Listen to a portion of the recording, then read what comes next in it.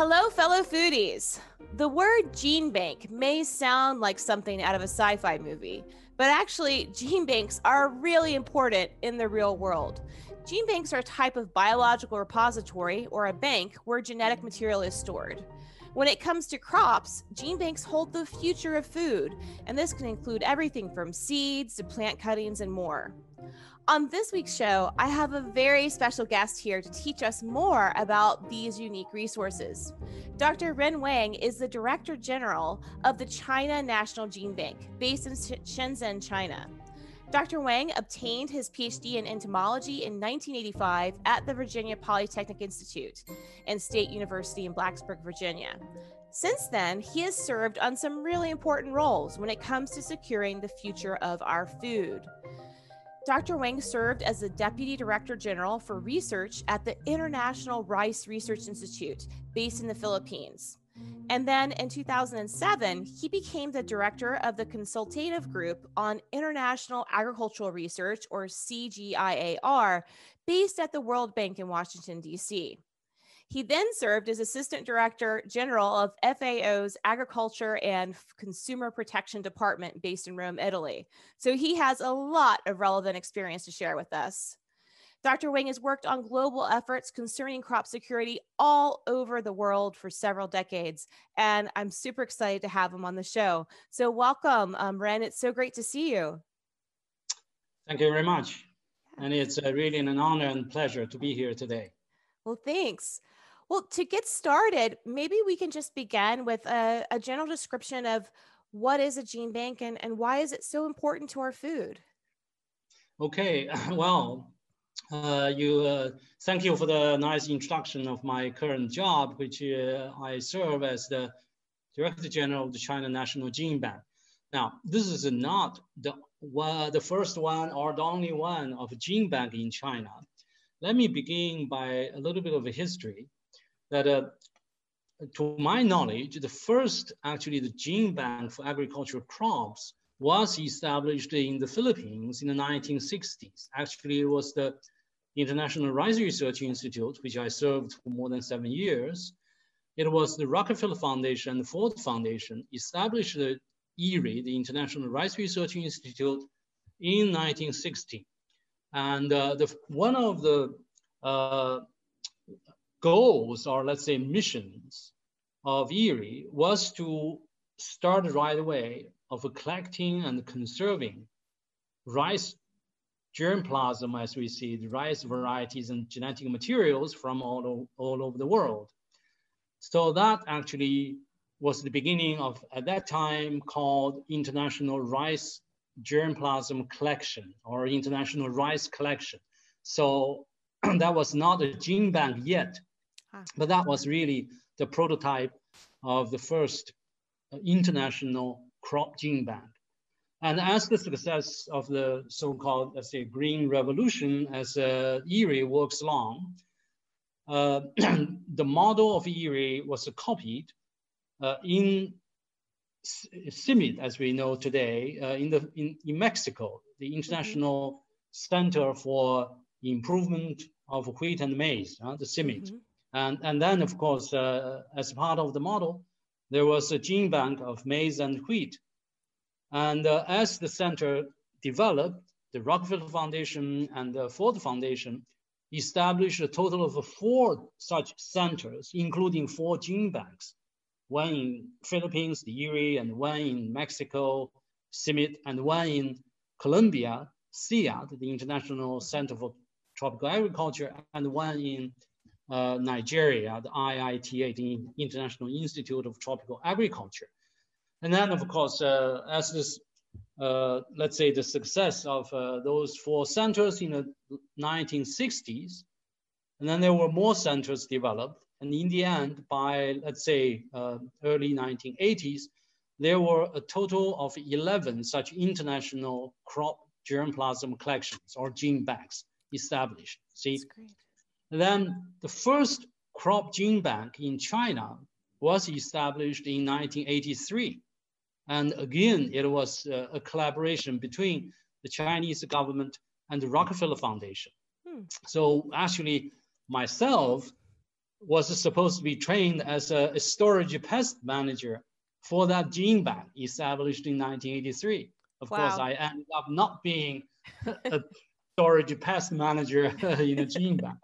Then I learned biological pest control in Virginia Tech. And so that was a little bit of a story. But see, that was 1983 for China, was still quite a visionary undertaking to establish the first national gene bank of crops. And that gene bank served the function of collecting and conserving, of course, all food, or let's say agriculture crop seeds or varieties. And then the capacity of that gene bank, built in 1983, was 400,000 accessions, as we say. Now that, of course, that gene bank serving a huge agriculture country like China was not enough. So by, let's say, end of last century, that gene bank was filled already. So there were more than 430,000 accessions of various crops. Now, that China Gene Bank, established in Beijing with the help of the Rockefeller Foundation, had a feature of more than 70% of its accessions were actually collected from within China. So a lot of land races, native, let's say, crops and varieties from China. Unlike, let's say, the USDA crop gene bank, which has a larger proportion of imported, let's say, around the world, right? Collected from around the world. Yeah. And so that, let me just quickly say that as the China National Gene Bank, or let's say crop gene bank was filled, and then last year, China actually began to build an extension of that crop gene bank with a capacity of 1.5 million accessions. Again, that's going to be built in Beijing. Now that's the second, let's say, a plant gene bank was built in Kunming of Yunnan province, which is in southwest of China, by the Chinese Academy of Sciences. Actually, the Institute of Botany in Kunming. Okay, so that gene bank focuses on collections of wild plants. So not agricultural crops, but wild plants and like forests and other plants. Are these wild crop relatives, or are they? No, it was completely not focusing on agricultural crops. It was trees, weeds and other things, wild plants. That's great. So that's the second one. Then in let's say in 2011, the concept of an integrated gene bank was proposed by the BGI group, the Beijing Genomics Institute, and then approved by the Chinese government. In 2016, the China National Gene Bank in Shenzhen, which I'm heading and working now, was established. So as you can see, this is a trail of 1960s in the International Rice Research Institute and also the international centers. But then sort of early 1980s, crop gene bank in China was built. Then in this century, let's say about 3 or 4 years ago, this integrated gene bank was built. That's great. What do I mean by integrated gene bank? Okay, so this gene bank is different from the gene bank in Yiri, in Simit, and other, let's say, Beijing. This China National Gene Bank collects and conserves or preserves all life materials. In other words, human, like blood, cells, and yes, and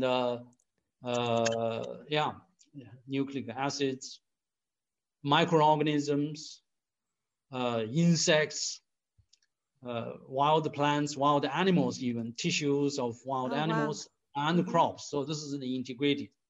Secondly, this is a more sort of a modern gene bank.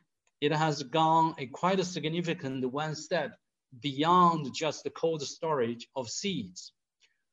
It features digitalization of the crop seeds and let's say other collections like human medical samples and so on. So every sample we collect, we try to do the genome sequencing. Oh, So wow. it holds not only the live materials, but also we have built perhaps one of the biggest databases in China on sequences of our biological samples. That's so great. This is really a step much more different from the traditional, let's say, gene banks. That's great. Well, Yeah. one question I'm sure that many in the audience might have is, why is one variety of a crop not enough? Why do we need to have thousands of accessions for something that most people think is simple, maybe rice? So what's so special about rice? Why do we need so many different accessions or different land races or varieties to be stored? Why is that important? Well, I think perhaps we can look at this from different angles. First of all, as we, let's say, agriculture scientists or plant breeders develop new varieties, right? The plant breeders chooses the best, let's say, material that they can get, be it, with big years or let's say a better yield, or drought tolerant. They collect such materials from different environments and cross them, right? And then to get offsprings, and they select, right, from offsprings, hopefully the best performing plants, with a higher yield and drought tolerant, let's say, and the better taste, all of those traits. So in other words, the plant breeders needs to select from a wider genetic pool, as we say. The wider the diversity of the material, the more choices, the more, let's say, traits, better performing traits the plant breeders might get, you might find. So this is what we say, phenotyping. We select these different, let's say, there's a technical term called segregation. Okay, when you cross two lines of rice, let's say one line from Thailand, and which has a feature of a good, let's say, smell, okay, good taste, and another line from Yunnan province of China. Both are one kind of a subspecies of rice, but with different traits, okay? So you hopefully select from such two different places. However, there might be a disease which appears in Yunnan and other provinces of China, but not in Thailand. So your offspring may not be resistant to that particular disease. That's so great.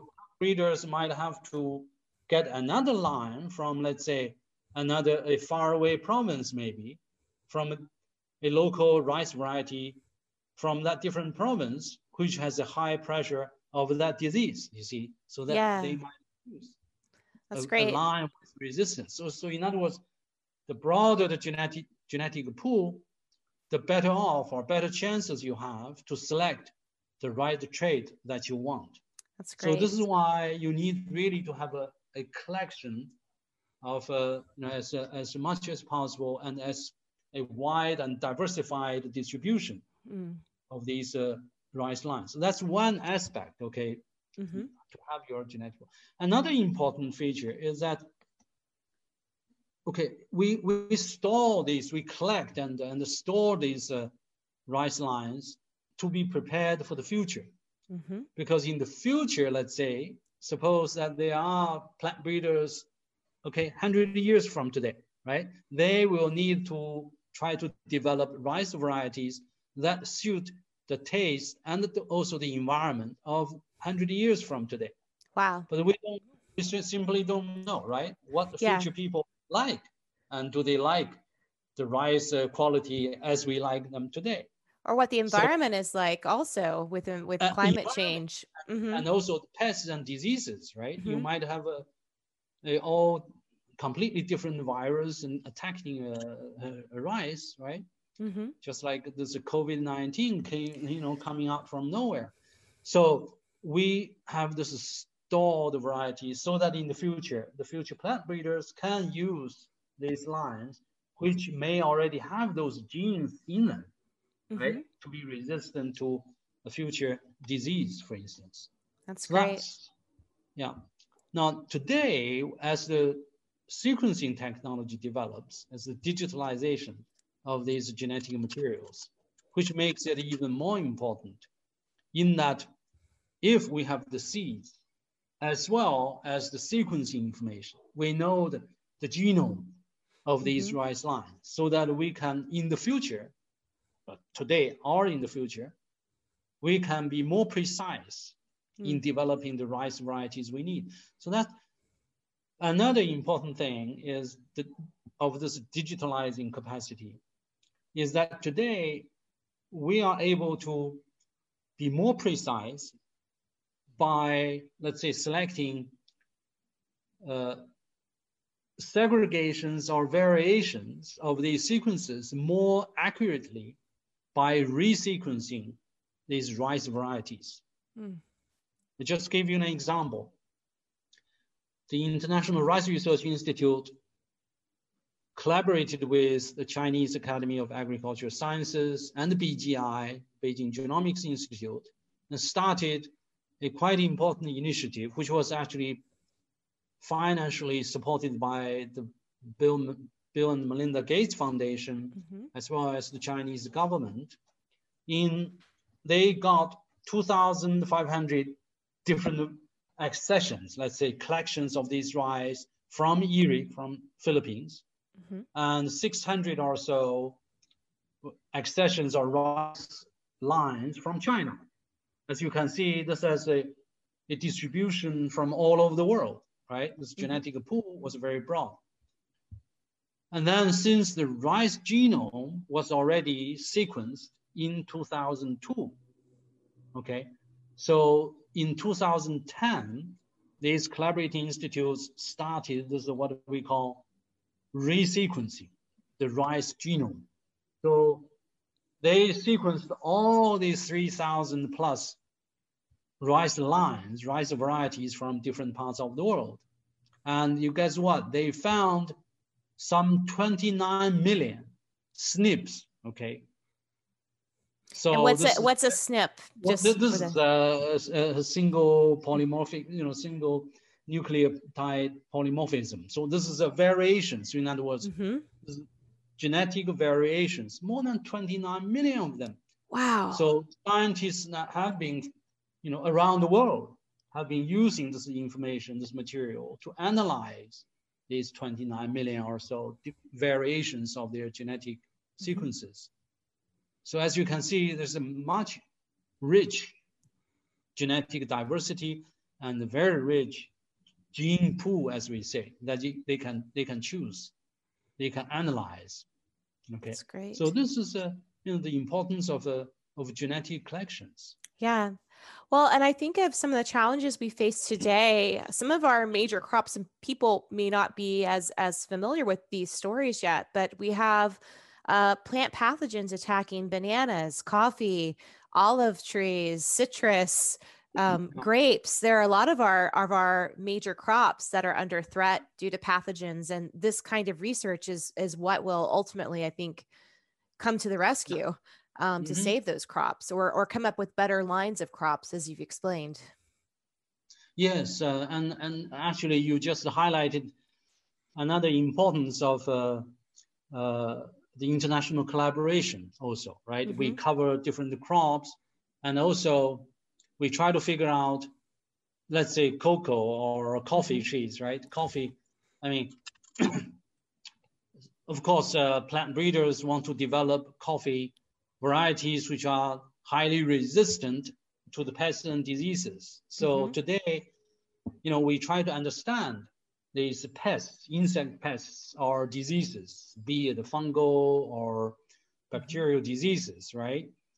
And with that, the other side is that we try to understand the host plant, so coffee plant, whether or not the coffee plant has the resistance. So today, we now have a much more powerful tool than, let's say, 10, 20 years ago, which is genome sequencing.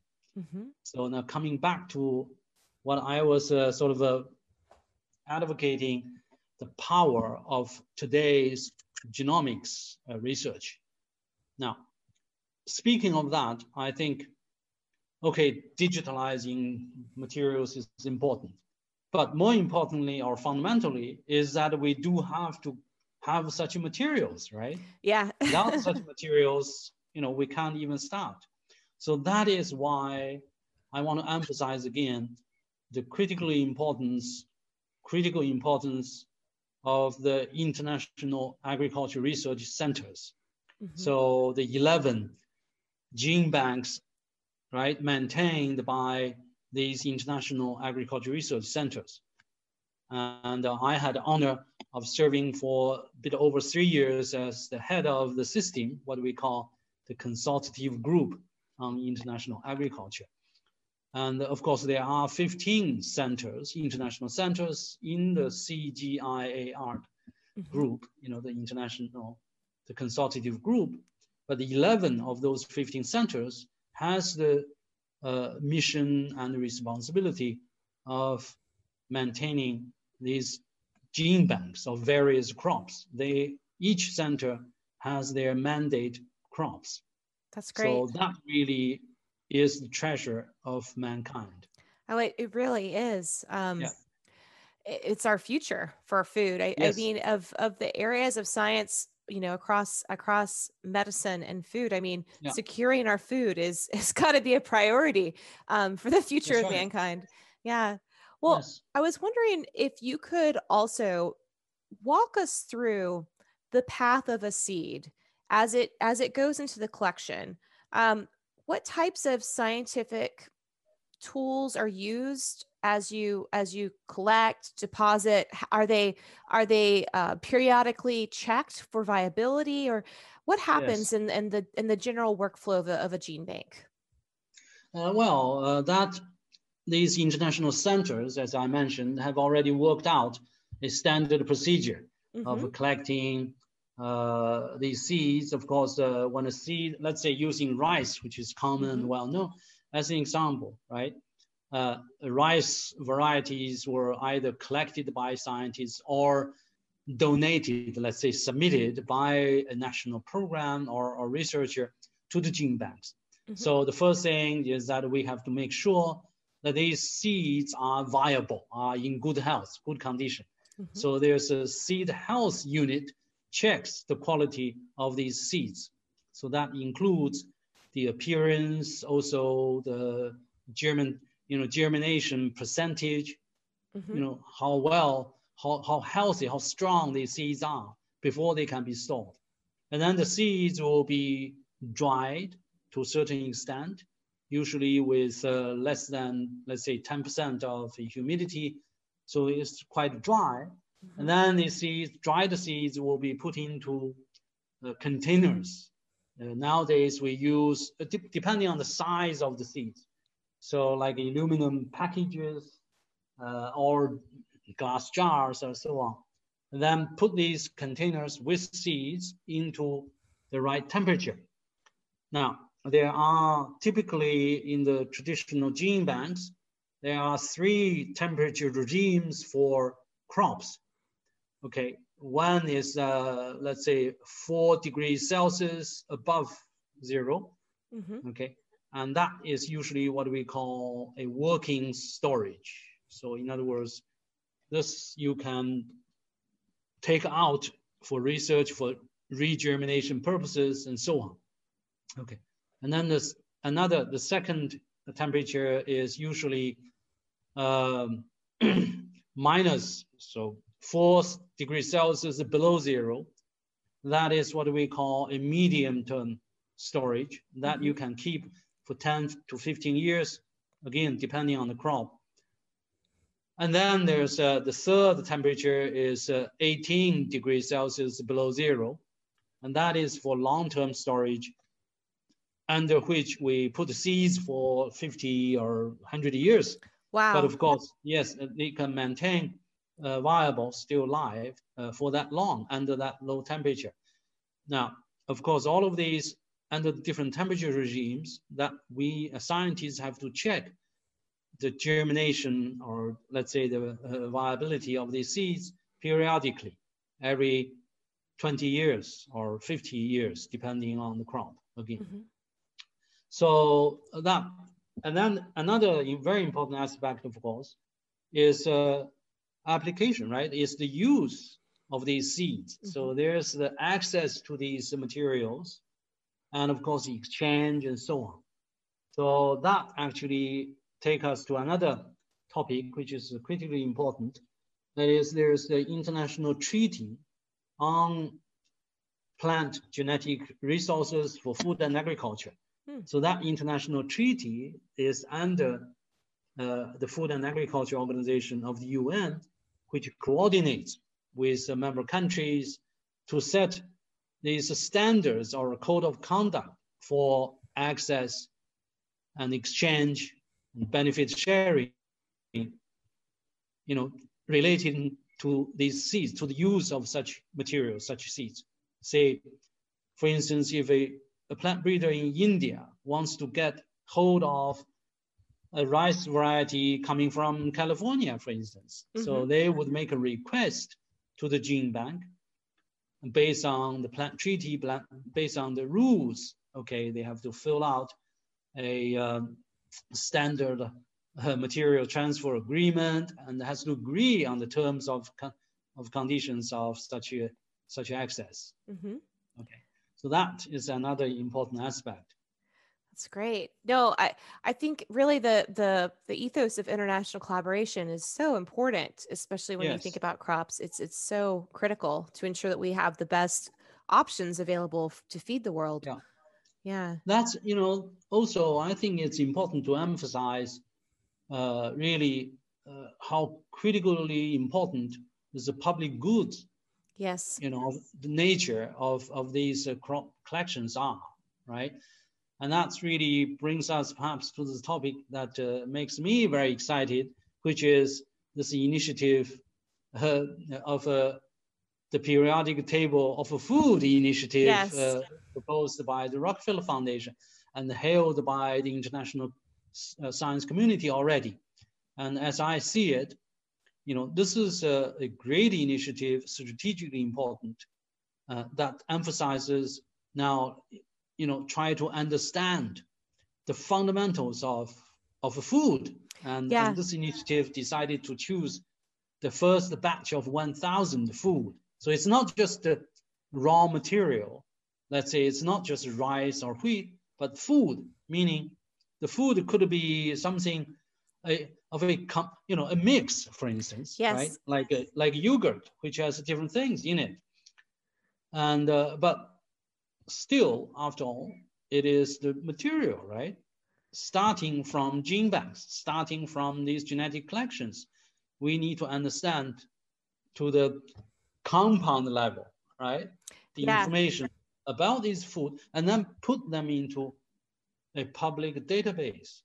And not only the current generation, but the generations to come can have access to such information, can make use. This is just so exciting. I think this is going to, this is going to lead us to the singularity of a new era. This is really the future. No, I share the same excitement. I think we're at this moment in time where people are going to look back in history and say, this is when it started, this whole initiative. I think most people might be surprised to find that within a single plant tissue, you have hundreds or thousands of distinct molecular entities. And so when you have these different food ingredients, the spice, the rice, the other flavors that are added together, you really have this amazing chemical milieu that's and we really don't understand what the nutritional benefits, how all these different elements, how it comes into form flavor and experience and also nutrition for our bodies. It's really exciting to dig into this. And I think the another excitement is the tools and the methodologies that we have today, which really has empowered scientists to really understand at a much greater granularity of these compounds and these food or crops. So I see this trend of a very powerful, high throughput genetic analysis. We call it the genotyping, as well as analysis of the performance of these crops, of our varieties stored in our gene banks. Nowadays, we can have a much more powerful and high throughput tools really to study them. That's great. And then, so this is really exciting. That's great. Well, I guess one last question I have is for any of the members of the audience that are perhaps students or are interested in entering a career in the workforce dedicated to crops and crop security or agriculture in general. Do you have any advice of areas of study that people could go into that would be relevant for the future of food studies? Well, I can. Well, this is my personal view, right? I think really there's a great need for scientists of linking this, let's say, at a DNA level, the molecular or DNA scientists who studying genomics and so on, and the greater ecology. So as we say, molecular scientists, we have more and more, really. But organismal scientists, we are actually lacking. Really scientists who understand the ecology, who understand the environment, and yet can link that with the moleculars of living organisms. So I call it this kind of a cross-linking, okay, what do we call omics? Yeah. Not only genomics, but also ecology. This is what we need. So I would encourage, I would really hope that there are young scientists, young students who would like to look into this broader range of science. That's fantastic. That's really why. Yeah. Great. Well, thank you so much for coming on the show. This has been incredibly informative and exciting to see where the future of these studies with gene banks is going for the future of food. Really Thank cool. you. It's a pleasure. Cassie, I hope you could find a good title for our talk. I'll leave it to you. Okay. Absolutely. Right. Absolutely. Great. Okay. You've been listening to Foodie Pharmacology, the science podcast for the food curious. You can find us on Apple Podcast or on the Teach Ethnobotany YouTube channel. We also have all of our episodes posted at the Foodie Pharmacology website. Do us a favor and go ahead and click those subscribe buttons on Apple Podcast and on the YouTube, and share some of these favorite episodes with your friends. Thanks so much for listening. Stay healthy out there, and I'll see you next time.